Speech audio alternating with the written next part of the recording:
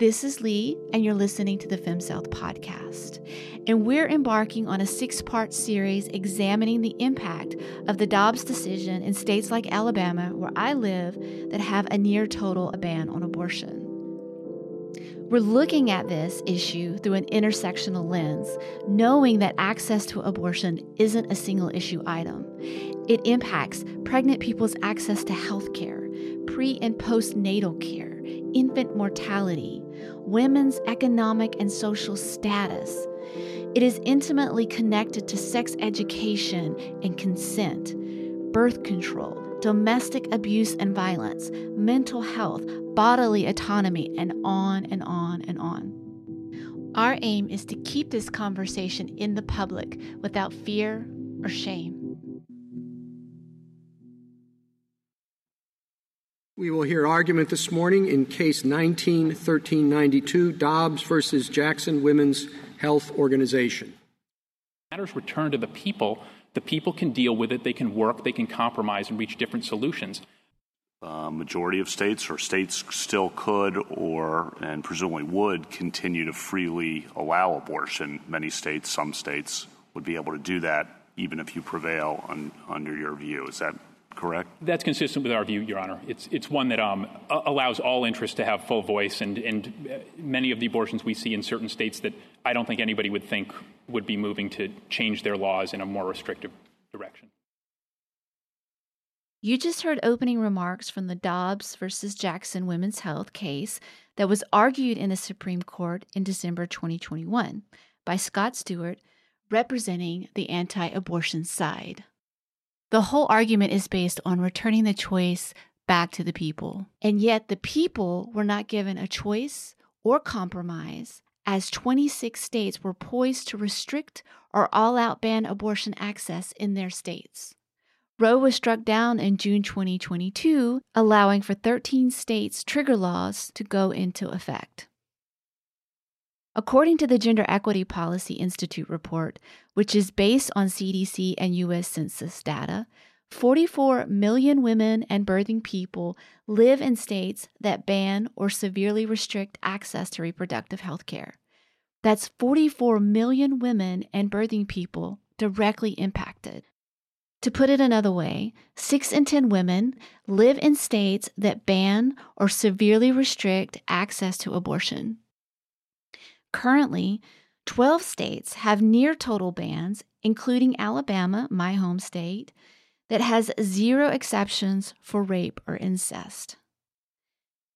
So when Justice Kavanaugh and Scott Stewart, as you heard in the opening clips, built a case on returning the power of this decision to the people, it was an outright political lie, especially considering that according to the Pew Research, 61% of American citizens believe that abortion should be legal. That's over half the population. And we know that compromise is not the anti-abortion agenda. Despite what is being said or argued in this case, anti-abortionists are seeking total eradication, not compromise. In this introduction to our 6-part series, I'm going to be introducing 2 members of our activist team, Lindsay and Meta, that will be co-hosting and producing this series with me. We're going to be talking about what our activist team has been doing in our community this last year since the Dobbs decision. And we're going to be talking about all the different topics that we are going to be addressing in this 6-part series. So we're going to be kind of laying out the groundwork for what's to come next. I hope this series uncovers the truth about what the people really want and need, and how this decision is already negatively impacting society as a whole. We hope you enjoy. So I'm very excited to introduce to you all my very special guest and co-host of this podcast series, Meta and Lindsay. Meta was born and raised in Denmark. She did a journalist degree there and worked as a newspaper reporter before moving to the San Francisco Bay Area in the early 2000s. There, she worked at the Berkeley KPFA radio station and later started her own PR agency.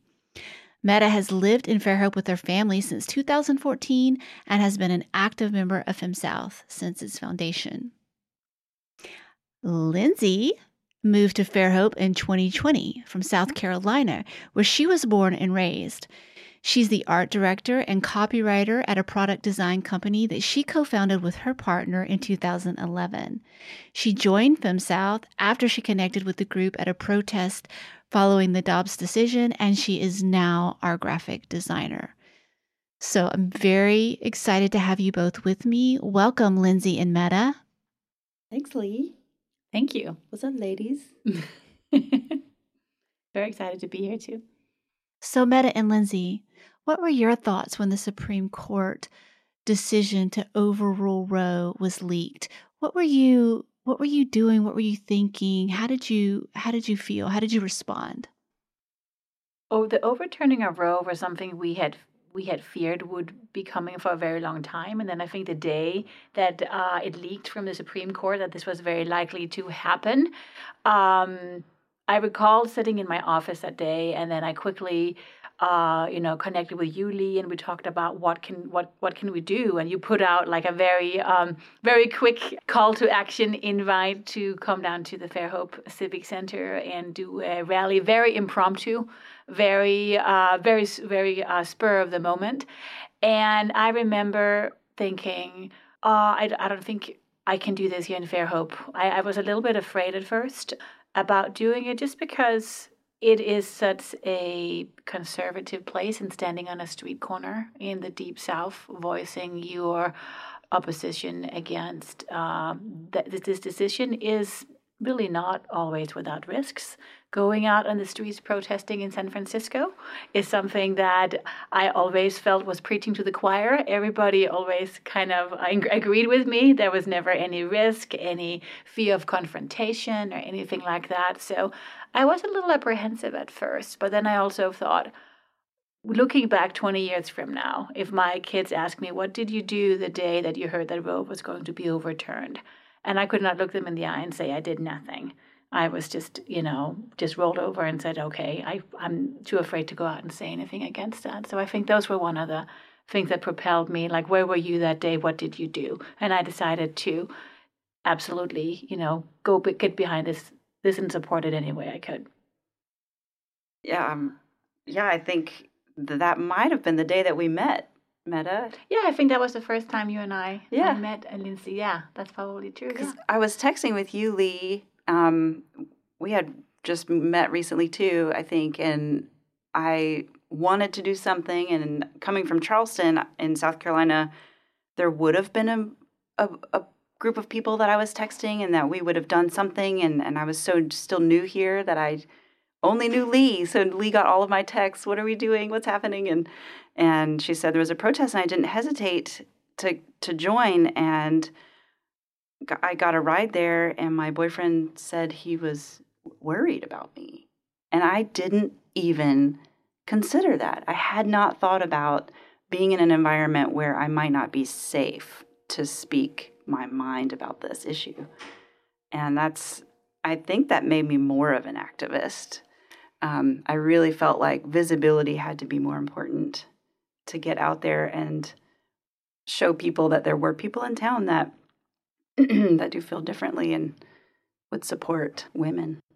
I love where you guys are going with this, because I think that was really one of the biggest obstacles to get over, was the fear of being out in public and voicing an opinion that might be unpopular in our area, because we do live in a conservative community here. And I also felt like it was really important. That was one of my biggest motivations for organizing this protest, was so that we would be visible, so that the myth that everybody here thinks and believes and votes a certain way would be debunked, because it simply isn't true. And I think it's so powerful to, in that way, connect with like-minded people that have no idea that there are other people here that feel like they do about such an important issue. And really, a protest like this, I don't think we're going to change anybody's minds necessarily, because this is often an issue where people are dug in so hard and eat their trench on this. But reaching out to the ones that feel the same frustration and are upset in the same that we are as well, and letting them know we are here as well. I think that's really important to know that they are not alone, because you feel very quickly very alone in a very conservative area as we find ourselves in here. So just seeing people stop, like their mouth drop, having pulling out their phone, videotaping us, like giving us a thumbs up, honking their horn. That kind of encouragement was so heartening to see that. And of course, we had some of the people that will come over and yell baby killers and be really obnoxious and awful. But I think you have to be prepared for that. And that was one of the things that I initially was very fearful of. But I think you just have to be prepared for that and to not interact with those, because you cannot change those people's minds in a back and forth on the street like that. You can let them know what you feel about it, but you shouldn't necessarily interact in a situation like that with them there. Mm-hmm. Yeah, and I think it's important to talk about how we had that first rally, which was just a few people showed up for that first rally, but our second one, the first one was when we got the Supreme Court leak, or the leak that the Supreme Court would vote a certain way. Yeah. The second one was after Roe fell, and we had over 100 participants at that one, which may not sound like a lot for a protest, but in our small community, that's a lot. And that was where, we had a lot of support from the community with cars driving by, people joining us just off the streets. It was so exciting, and we had such a range. We had young people. We had people from as young as, teenagers to older people, and who said, I can't believe we're here again having to do this again, trying to protest a basic right that we've fought for and won, 50 years ago. Yeah. I mean, it's crazy. So, yeah. And some of them are just so starved for information, right? Because they're not being taught about this in school. They're not getting comprehensive sex ed in school. They're not, being taught about contraception. And their parents are very often they don't see eye to eye with their parents in this. On this matter. We had several of the teenagers come up to us, at least I had conversations with them saying, yeah, my parents would absolutely flip if they knew that I was here today, but I want to be on your mailing list. I want to find out more.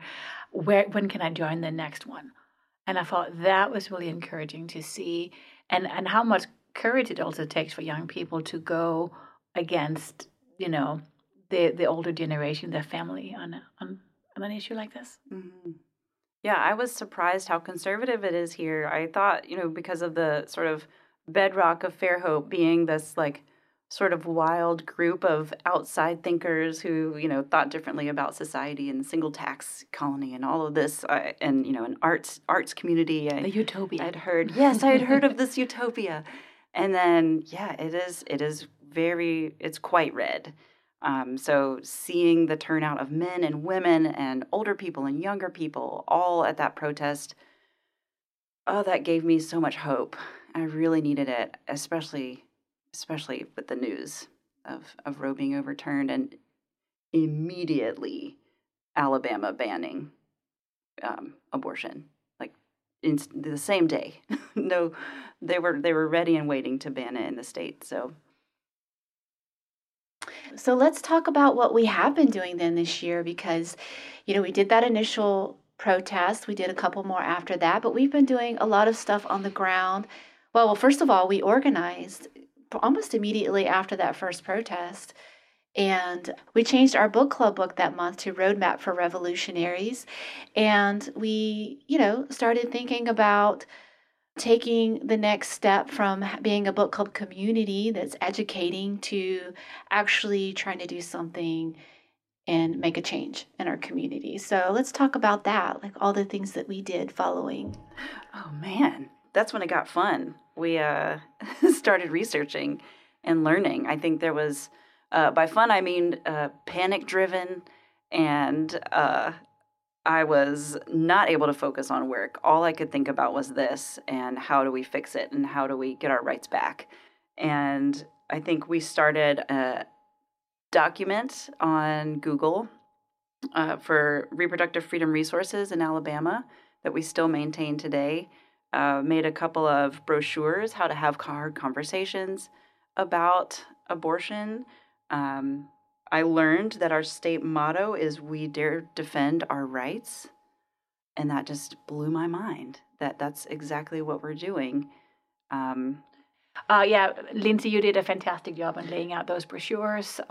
There is so much go-to information about the state of abortion in Alabama and nationally how to conduct conversations about abortion. If you want to access those brochures, they're in the link tree on our Instagram. Yep. And I've actually already used them a couple of times with some of my friends that work with domestically abused children.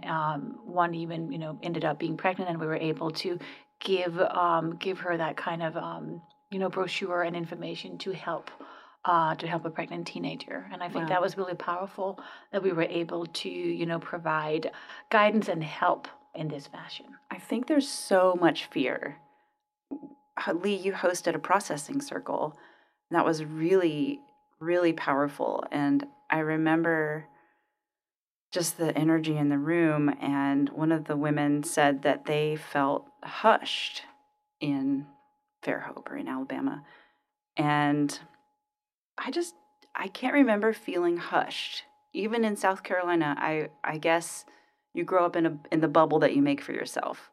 And that has been consistently a wake-up call and a reminder of where I am and how that affects people because of things like access to sex ed or not knowing where to call if you need help for making a decision about your situation. It doesn't have to be an abortion. It could be adoption. You may want to continue with the pregnancy. So, learning about, there's a website, alloptions.org, all-options.org. I think that was my top recommendation for this young person, to not assume that someone wants an abortion. I know that's so personal and so complex and nuanced, and the way that Alabama has approached this fear and this suppression of women, I think that's what compelled me to compile a bunch of data and links and then print it out and make sure that we can get it into people's hands. I think you bring up a very important point, Lindsay, about this kind of being hushed. I mean, so I don't work in the community, but I have a daughter that went through high school here, and just having her talk about what it's like in a school setting when the topic of abortion comes up. And she has told me that there will always be somebody saying murder, like that would utter that in class if it comes up, and there'll be teachers saying things like, well, I could of course never do this myself, and talk about it in a way where they start talking about all of the risks and all of the drawbacks of having an abortion, the shaming, misinformation, where it's never really presented in an unbiased manner. She comes home and always has her head full of all of these terrible scenarios and really weighted kind of opinions on abortion that is presented in the school setting here. Wow. So it starts young. I mean, I think there were 3 abortion centers in Alabama and over 50 fake clinics. So I mean, this is the atmosphere, right? That there's way more misinformation out there than information. We're going to go into in a one of our other episodes about what fake clinics are. We're going to talk a little bit more about that later. But basically, just really quick for our listeners now, that is a faith-based pro-life clinic that offers counseling for pregnant women. They are never going to help you with an abortion. They're going to talk about all of the terrible things that can happen if you have an abortion, very often based on medically inaccurate information. Yes. So that's what a fake clinic is. We're going to talk more about that later. Yeah, so some of the other activities that we did that I thought were really powerful were having a postcard signing party where we made some really beautiful postcards. Lindsay, you made some really beautiful postcards. And we got everybody together to fill them out in public in Fairhope and mailed them off to our representatives. And that was a really fun and rewarding experience because we had a lot of people that showed up. And a lot of people, because they were writing these personal letters, got to really think about and talk about how this was impacting them personally, which I thought was very powerful. Yeah, some really good conversations. I loved that we did it in public instead of one of our houses. That's definitely people came up and were curious, and some people, bought some stamps and wrote some postcards. And we were also writing to the Alabama Department of Public Health, because that's when they were revamping their guidelines for birth centers, I think, and doulas and midwives weren't included at the time in that conversation. So we were also writing those letters. It felt like a very powerful evening. I guess community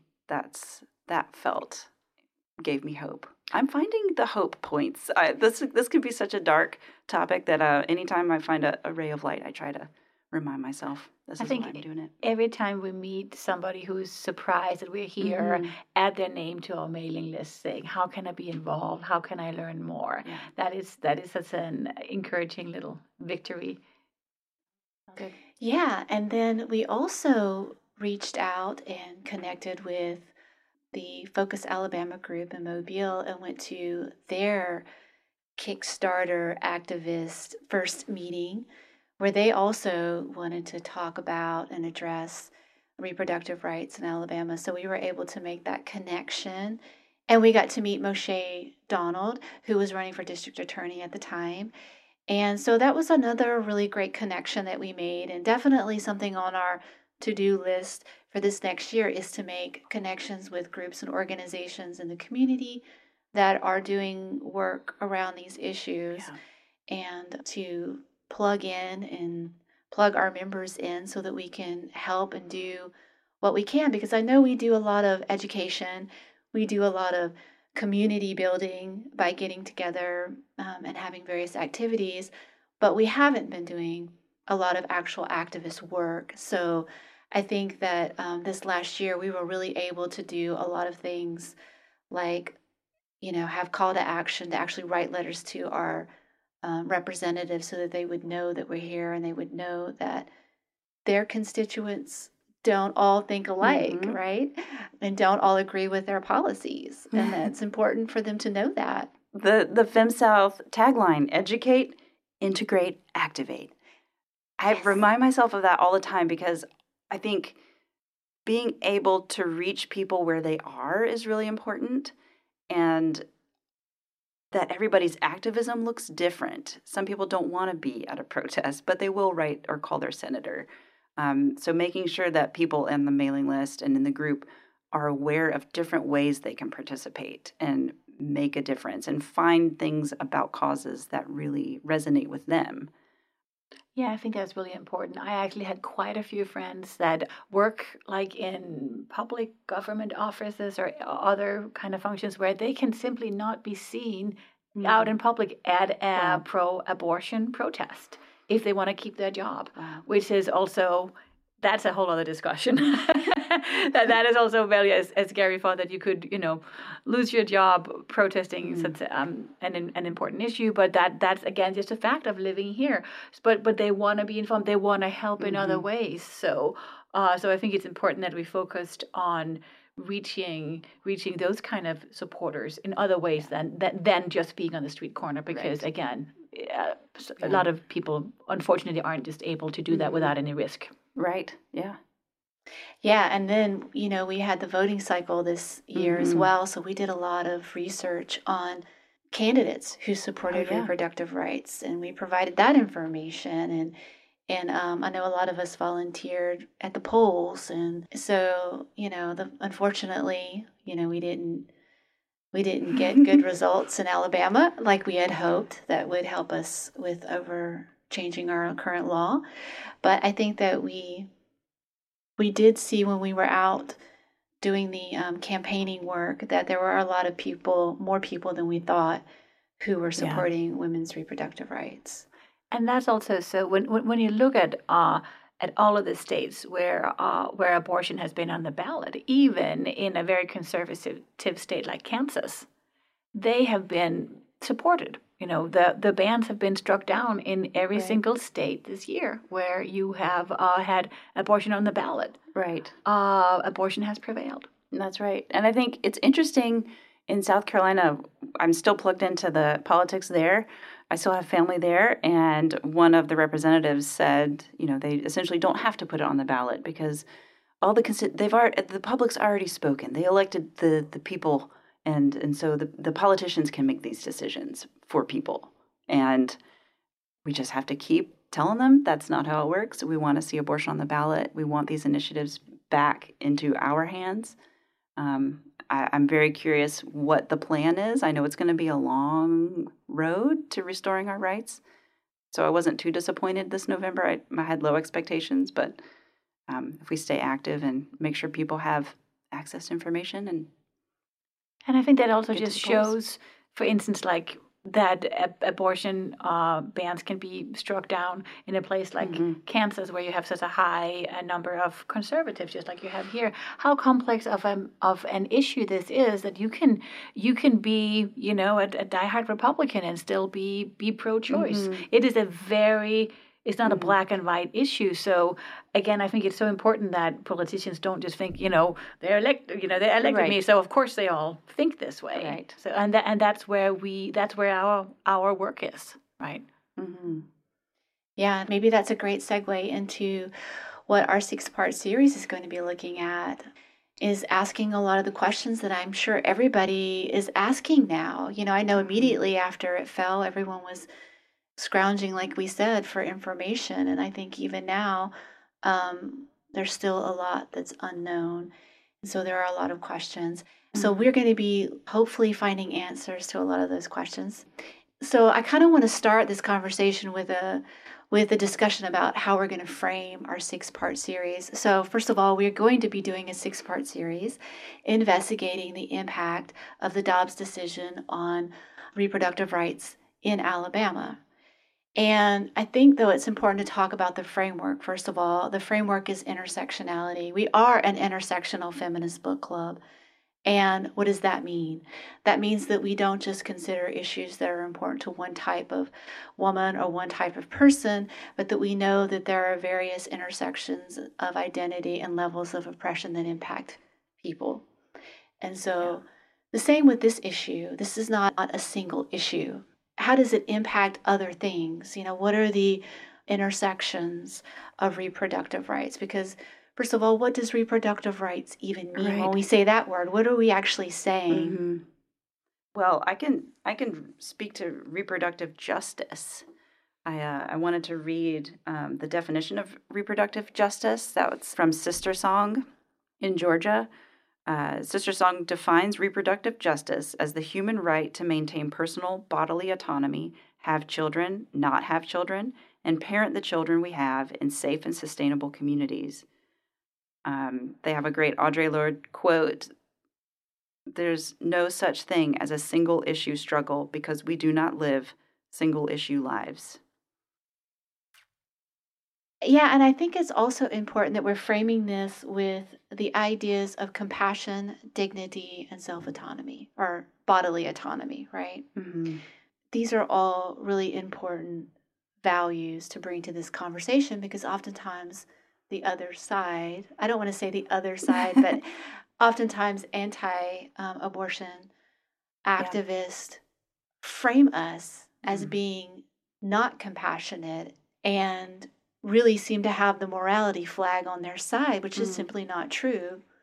And so, again, one of the reasons why we really wanted to do this series and talk about all these different ways in which reproductive justice impacts our lives and the different avenues that it feeds into is because these are places where we have to be compassionate for people. These are places where people are having real experiences that impact their lives, that impact their families, that impact their communities, and, much broader impact the world. And these are things that are not being addressed directly by anti-abortion activists. I want to play another clip from the Dobbs versus Jackson Women's Health case. This is Julie Reichelman speaking on behalf of the respondents about the impact the overturn will have. Eliminating or reducing the right to abortion will propel women backwards. 2 generations have now relied on this right, and 1 out of every 4 women makes the decision to end a pregnancy. Mississippi's ban would particularly hurt women with a major health or life change during the course of a pregnancy, poor women who are twice as likely to be delayed in accessing care, and young people or those on contraception who take longer to recognize a pregnancy. To avoid profound damage to women's liberty, equality, and the rule of law. So you just listened to an argument being made by Julie Reichelman, who was the lawyer speaking on behalf of the respondents. Given what Reichelman is predicting, I want to quickly talk about the current landscape. We're going to dive a lot deeper into the landscape in our next episode, but Lindsay, I know you've been doing a lot of data collection. What are some of the stats you're seeing that echoes what Reichelman is saying? Sure, yeah. We know that the CDC data shows that states with the toughest abortion restrictions also have the highest mortality rates and low birth rates.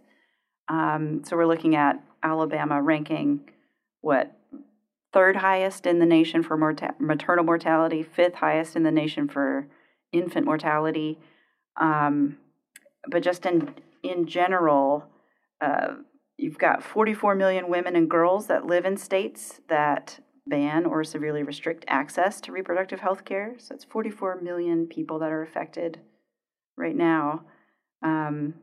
And mothers living in a state that banned abortion after Dobbs, like Alabama, were up to 3 times more likely to die during pregnancy, childbirth, or soon after giving birth. And babies born in states like Alabama were 30% more likely to die in their first month of life. Black women were almost 3 times as likely to die in pregnancy, childbirth, or right after giving birth than white women, and Black babies were more than 2 times as likely to die in their first month of life as white babies, which is heartbreaking and preventable. So that's a broad national picture. So looking at then the state of Alabama, how do we stack in comparison? I think, Alabama's maternal mortality rate is the 3rd highest in the nation, but 70% of maternal deaths were preventable, and that's from the Alabama Department of Public Health reports. And in Alabama, Black women are 5 times more likely to die from pregnancy-related causes than white women. We have the 5th highest teen pregnancy rate in the nation. There was a report from the Women's Fund of Greater Birmingham on the 2020 status of women in Alabama, and that's got this data that they're pulling together to give a pretty grim picture of what women are struggling with already before the ban.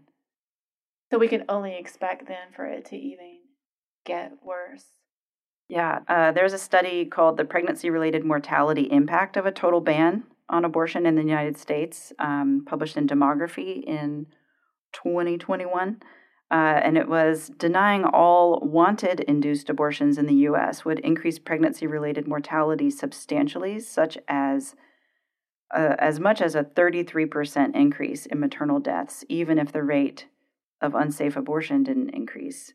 And you're seeing a much higher increase in BIPOC communities. So, looking at those stats then, that really kind of helps set up the foundation for some of the things that we're going to be talking about in our 6-part series. Because we're still organizing this series, right? And we're still in the process of making it. So just full disclosure, this is not a series that we have already completed. This is our kickoff podcast, but we are going to be gathering the information and producing these podcasts over the next few months. So some of the topics, though, that we really want to look at are, first of all, the landscape of Alabama, because that's where everyone's probably wondering, what's legal, what's not legal. Are there any clinics still open? What information and resources and procedures are they providing? Where to go for an abortion, abortion pills, those kinds of things. We're going to be talking about that. But then after that, we're going to start diving into some other things like infant mortality in Alabama, because Alabama has the 5th highest mortality rate in the United States, right? And based on CDC data and Bureau of Labor Statistics, it's also been ranked the worst state to have a baby in the U.S. Yeah, it scored like 29 out of 100, something abysmal. Yes. And also with that is looking at Alabama's midwifery programs, their doula programs, how they support birth workers here. So that's going to be kind of a collective podcast about birthing and giving birth in Alabama. And the Alabama maternal mortality rate is the third highest in the nation. Yes. And so what does this decision and how does it impact pregnant women and hospitals and physicians' capacity to deal with complications that arise in their pregnancies, right? So that's definitely going to make that even worse because these stats were produced before the overturn of Roe. So how will that change when they start to look at 2022 and 2023? And will that increase? So I think that we probably will see a lot more increase in infant mortality rates and women dying trying to give birth, right? Unfortunately. Because when is it a medical exception? When does the ban? I mean, supposedly the Alabama abortion ban makes exceptions for medical emergencies. But when is it a medical emergency? And we're seeing a lot of stories now come out that doctors are afraid of taking this on and actually saving the life of the mother in a case like this because it might not be recognized as a medical exception, which is really. That's when you get into really scary territory. Right. And even the medications, too, that could help a woman if she's having a miscarriage, for example, make that less painful and quicker. Like doctors are less willing to give the medication was what we're finding out. So there's all kinds of things that are coming out right now, women's experiences with physicians who are afraid to offer treatments because they're afraid that they're going to be investigated for something that might be perceived as an abortion or even recorded as an abortion, because even the language with miscarriages and abortions are very similar. So I think all that's going to be really interesting to look into, and definitely something that I think a lot of people maybe aren't thinking about when they're supporting anti-abortion agendas. Another thing that we're going to be looking at is sex education and teen pregnancy. And I know, Meta, I would like for you to just quickly talk about this because this is an initiative that you had started a year ago and looking into sex education in our own district and how that's connected to this now total ban on choices that teen girls don't have. Yeah, absolutely.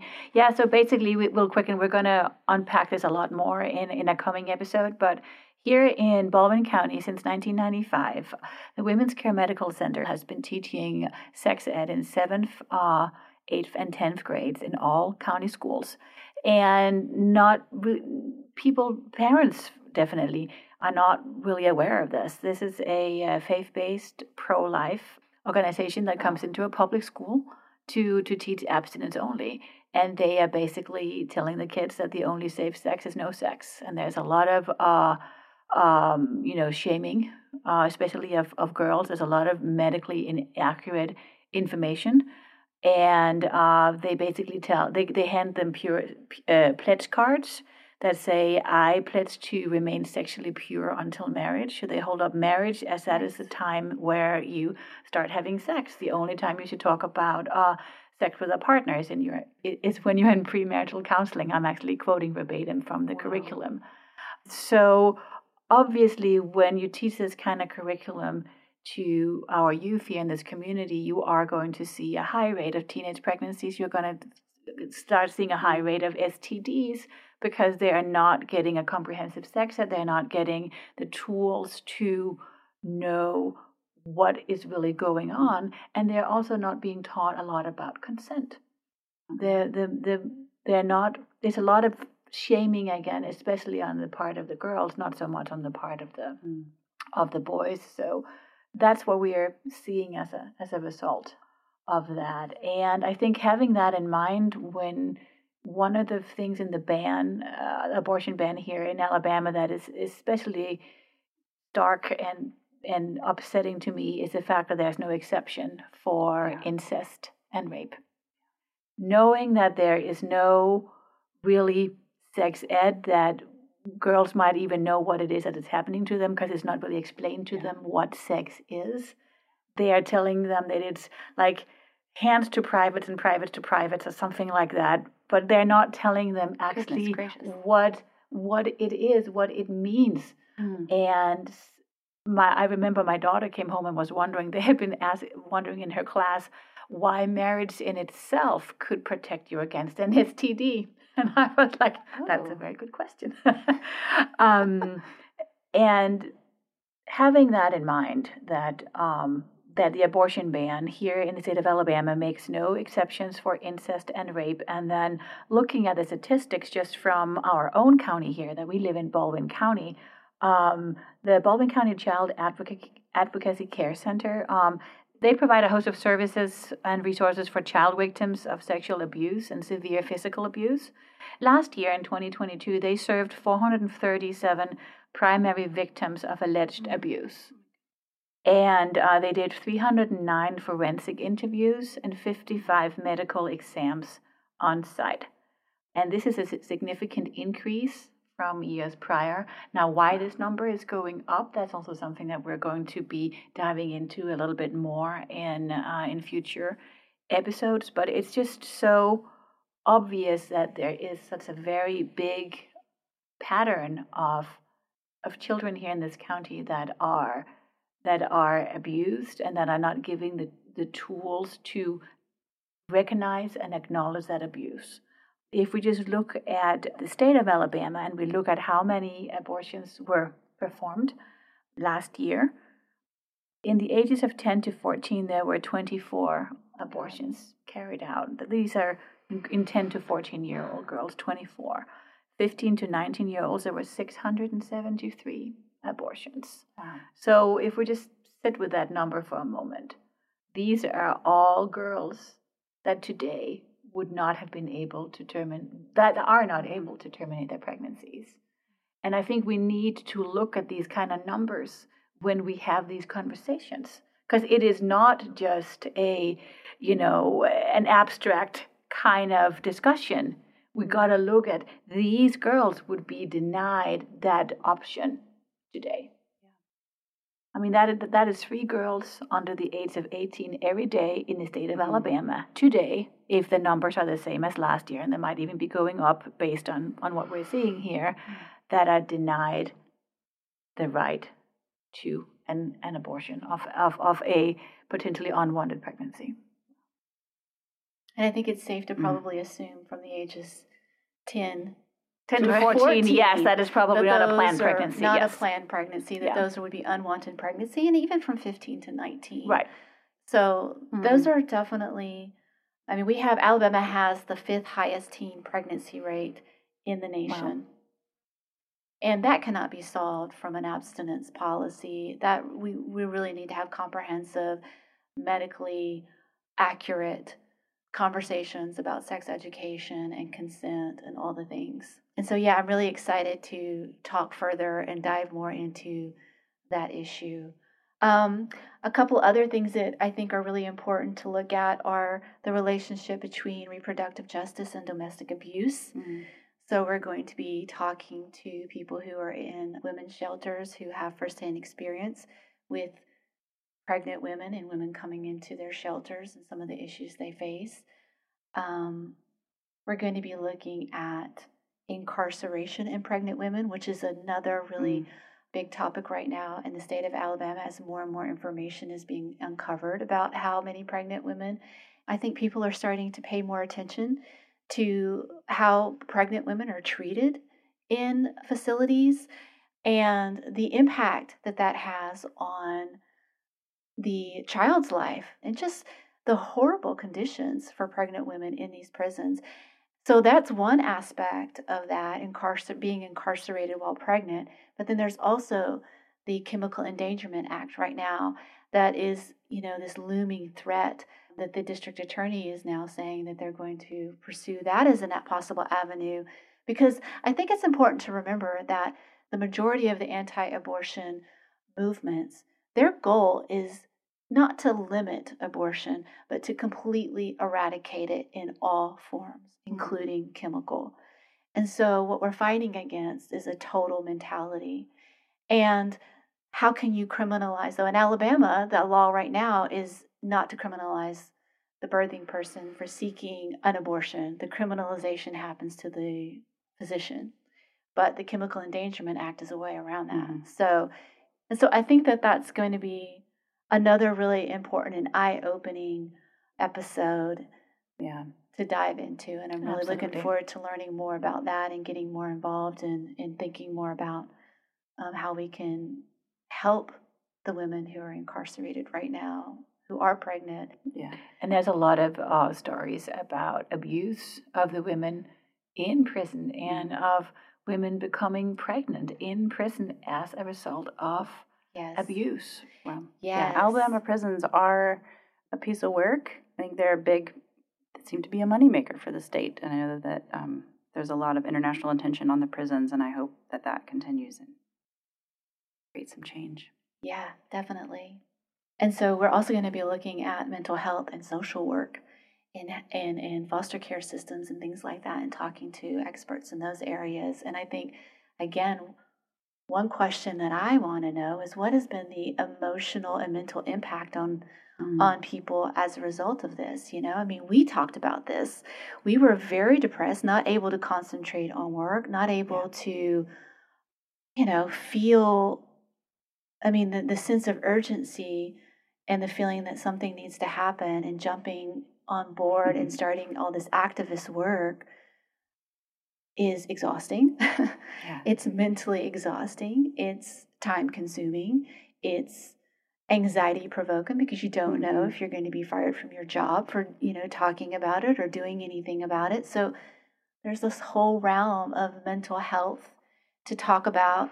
And there's also then the impact, what social workers are seeing, and in foster care systems, because another argument that's being made by the anti-abortion side is adoption, right? And so how viable is that, and how many children are actually in reality ending up in foster care systems? I saw a very interesting little segment where a journalist walked up to an anti-abortion rally, and he asked all of these protesters how many of them had adopted children themselves, and of course none of them had. And that was just kind of showed how it's just an easy thing to say, right? It's just an easy thing to say, well, you can just put it up for adoption, and it is just not that simple. And I think one of the powers of this podcast that I see is we're going to pull in some of these professionals that work in this field, some of the people that see this impact in their day-to-day, that are going to talk to us about this, that are going to explain what are the real repercussions of this. And I think that's going to be really powerful to hear from some of these sources that we're going to bring into this podcast, to hear from them. What are they actually seeing out there? Right. I think we see a lot of headlines that are terrifying. And my concern is there's so much more, actually, that we're not hearing about. It'll be good to talk firsthand and to give them, hopefully, a microphone and a platform to get the word out of what's going on really in the lives of people in Alabama. Yeah, and I think, finally, another really important topic will be the economic impact. How will this impact women and women's equality? How will this impact poverty? And again, Alabama is one of those states that refuses to expand Medicaid. So when you look at the stats of how many pregnancies were terminated, you have to consider now all of those stats are going to be funneled into how many people are now going to need support for pregnancy. So that means we need to spend more money on pregnant women, right? Or pregnant people.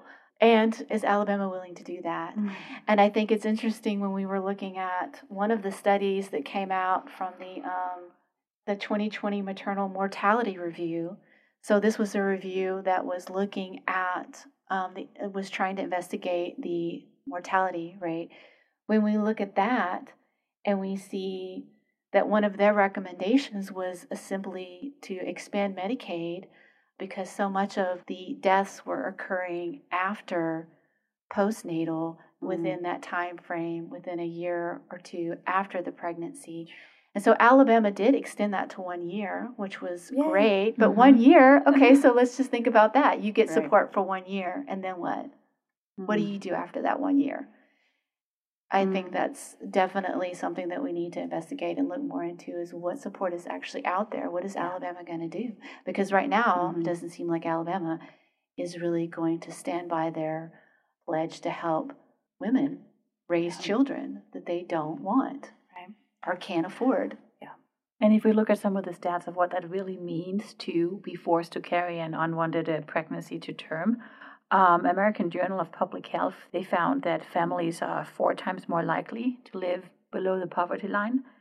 Parents are 3 times less likely to have full-time work. And parents are also 6 times more likely to receive public assistance. So this goes back to what you were saying about, is Alabama prepared to support? And in terms of the Medicaid expansion, there is a really great organization here in Alabama called Cover Alabama, and they are fighting for expanding Medicaid. And they actually have stats for each county in Alabama on what it would mean to expand Medicaid. So if in the state of Alabama as a whole, 13% of all women of childbearing age have no insurance. Passing the Medicaid expansion would actually result in a 33% reduction in the number of uninsured, just in Baldwin County. And this is according to Cover Alabama. And then there's a lot of other facts on what kind of, being able to expand healthcare and getting more jobs. And it is a net gain for sure, because Kay Ivey, she keeps saying, well, it's going to be too expensive. But that is looking in the very short term. If you look at it long term, it is going to be a boon to the state, no doubt. But that is also something we're going to look at a little bit more in depth. Right. So it's not just the costs of not having insurance. It's also, once you do provide and expand Medicaid, that has a really positive effect on the state. There was a study, the Women's Foundation of Alabama, that Medicaid expansion-related economic activity could generate $446 million in new state tax revenues over 4 years, and actually save $316 million in current state health program costs. So it's a win-win. Yeah, and I think Medicaid expansion is definitely important, but it isn't the only thing to think about when we're talking about this issue, and the ways in which unwanted pregnancies impact people and families. I mean, just looking, again, throwing another stat out, the U.S. Census Bureau of 2021 poverty data shows that states with the toughest abortion restrictions have the highest child poverty rates and teen birth rates. Yeah. And how that is a cascading effect. How do you recover from poverty? Mm-hmm.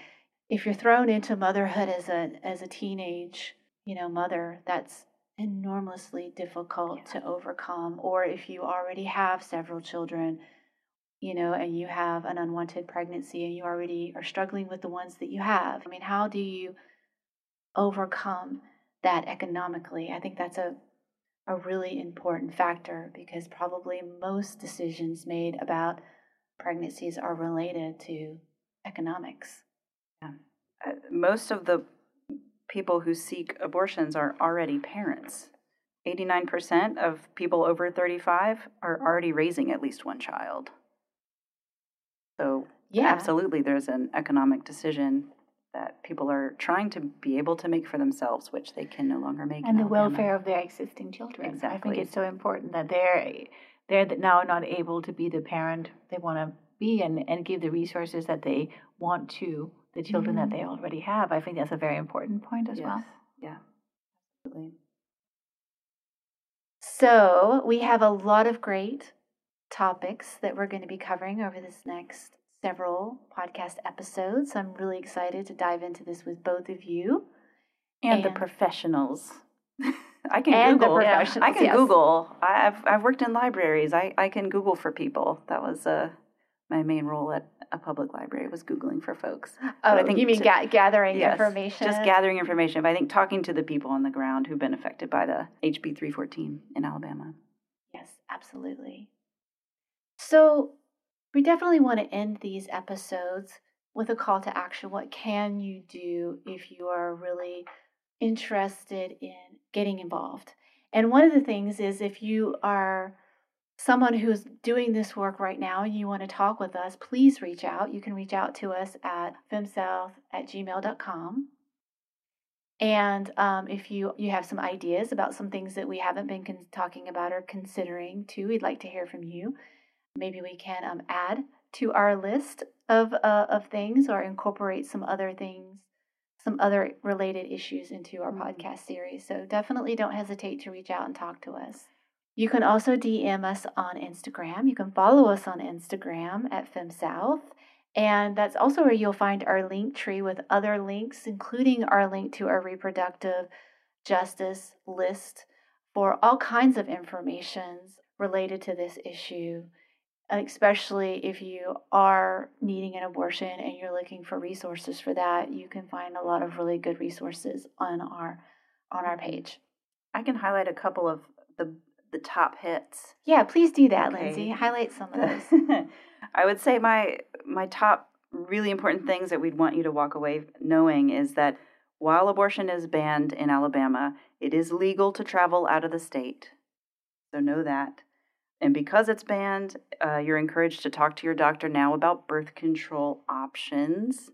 So do so, please. If you can get your hands on some emergency contraception, that is not abortion medication. It's perfectly legal. Plan B or the morning after pill, still legal in Alabama. Those you can get at drugstores, online, or in person, or free from yellowhammerfund.org. If you are pregnant and unsure about your feelings or what to do next, there's a really wonderful support service at alloptions.org, and that's all-options.org. They also have a toll-free number for judgment-free support. And if you've experienced a miscarriage and you need support, mahotline.org will help. And there's also a private, safe aftercare clinic in Alabama, the West Alabama Women's Center. Definitely check out their Facebook page if you need some help. And what if you're in the need of funding to travel out of state? Do we have any information on the groups that you can seek assistance with? So, yeah, if you're needing assistance to get out of state, I would recommend ARC Southeast, ARC-Southeast.org, and then also abortionfunds.org. And you might want to call them instead of using a browser, or we can talk in a future episode maybe about some of the just concerns about digital privacy. But yeah, abortionfunds.org, iNeedANA.org. I Need an A. Also a good website, and it'll walk you through what you can do. And again, all of that information is in the link tree on Instagram. Yes, it's a lot, but it's there. It's all there. Okay, well, Lindsay and Meta, I feel very excited to be embarking on this journey with you, and I hope that what we're doing is meaningful to people, and we're providing a lot of good information, resources, support, knowing that you're not alone, and knowing that so many women have gone through this, right? I think that's important to keep coming back to, because anti-abortionists will oftentimes use shame as a weapon. Yeah. And there is no need to feel shame or alone in any of these kinds of situations. I think that's really important to re-emphasize. Yeah. I think Nina Simone said, "I tell you what freedom is to me, no fear." And that's right now what the AG has really weaponized is fear. A lot of uncertainty. And so I'm really glad we're talking to a lot of people and getting the word out to try to reduce fear. And Sister Song said, "Our society will not be free until the most vulnerable people are able to access the resources and full human rights to live self-determined lives without fear, discrimination, or retaliation." Nice. That's a good ending point. Thank you, Lindsay. Sure, man. Well, until next time, you're listening to FemSouth. You've been listening to the FemSouth podcast and our 6-part series on the impact of the Dobbs decision in Alabama, produced by Fems Act, an activist wing of FemSouth. FemSouth is an intersectional book club, community, and podcast, and now activist team dedicated to demystifying the feminist movement and amplifying Southern women's voices. Our mission is to educate, integrate, and activate. If you would like to learn more about FemSouth, you can follow us on Instagram. You can head over to our Linktree and find all the different ways in which you can join our mission and participate. You can also ask to join our private Facebook book club group, where we talk about the books that we're reading and provide information about the events that we're sponsoring. As we continue to talk about the important impact of the overturn of Roe, it is important for us to say that we are not here to help anyone or assist anyone in accessing an abortion, and we do not offer any abortion services. If you would like to learn more information, though, you can head over to our Linktree on Instagram. So follow us on Instagram at FemSouth. Click on our Linktree, where you can access our full and comprehensive list of reproductive justice information. You can also find out more information about us by going to femsouth.com. You can reach out to us at femsouth@gmail.com, and you can support us at patreon.com/femsouth or femsouth on Venmo or PayPal. Thank you for joining us, and until next time, you're listening to FemSouth. Mother and child, come with me. Sisters young and old, now we see.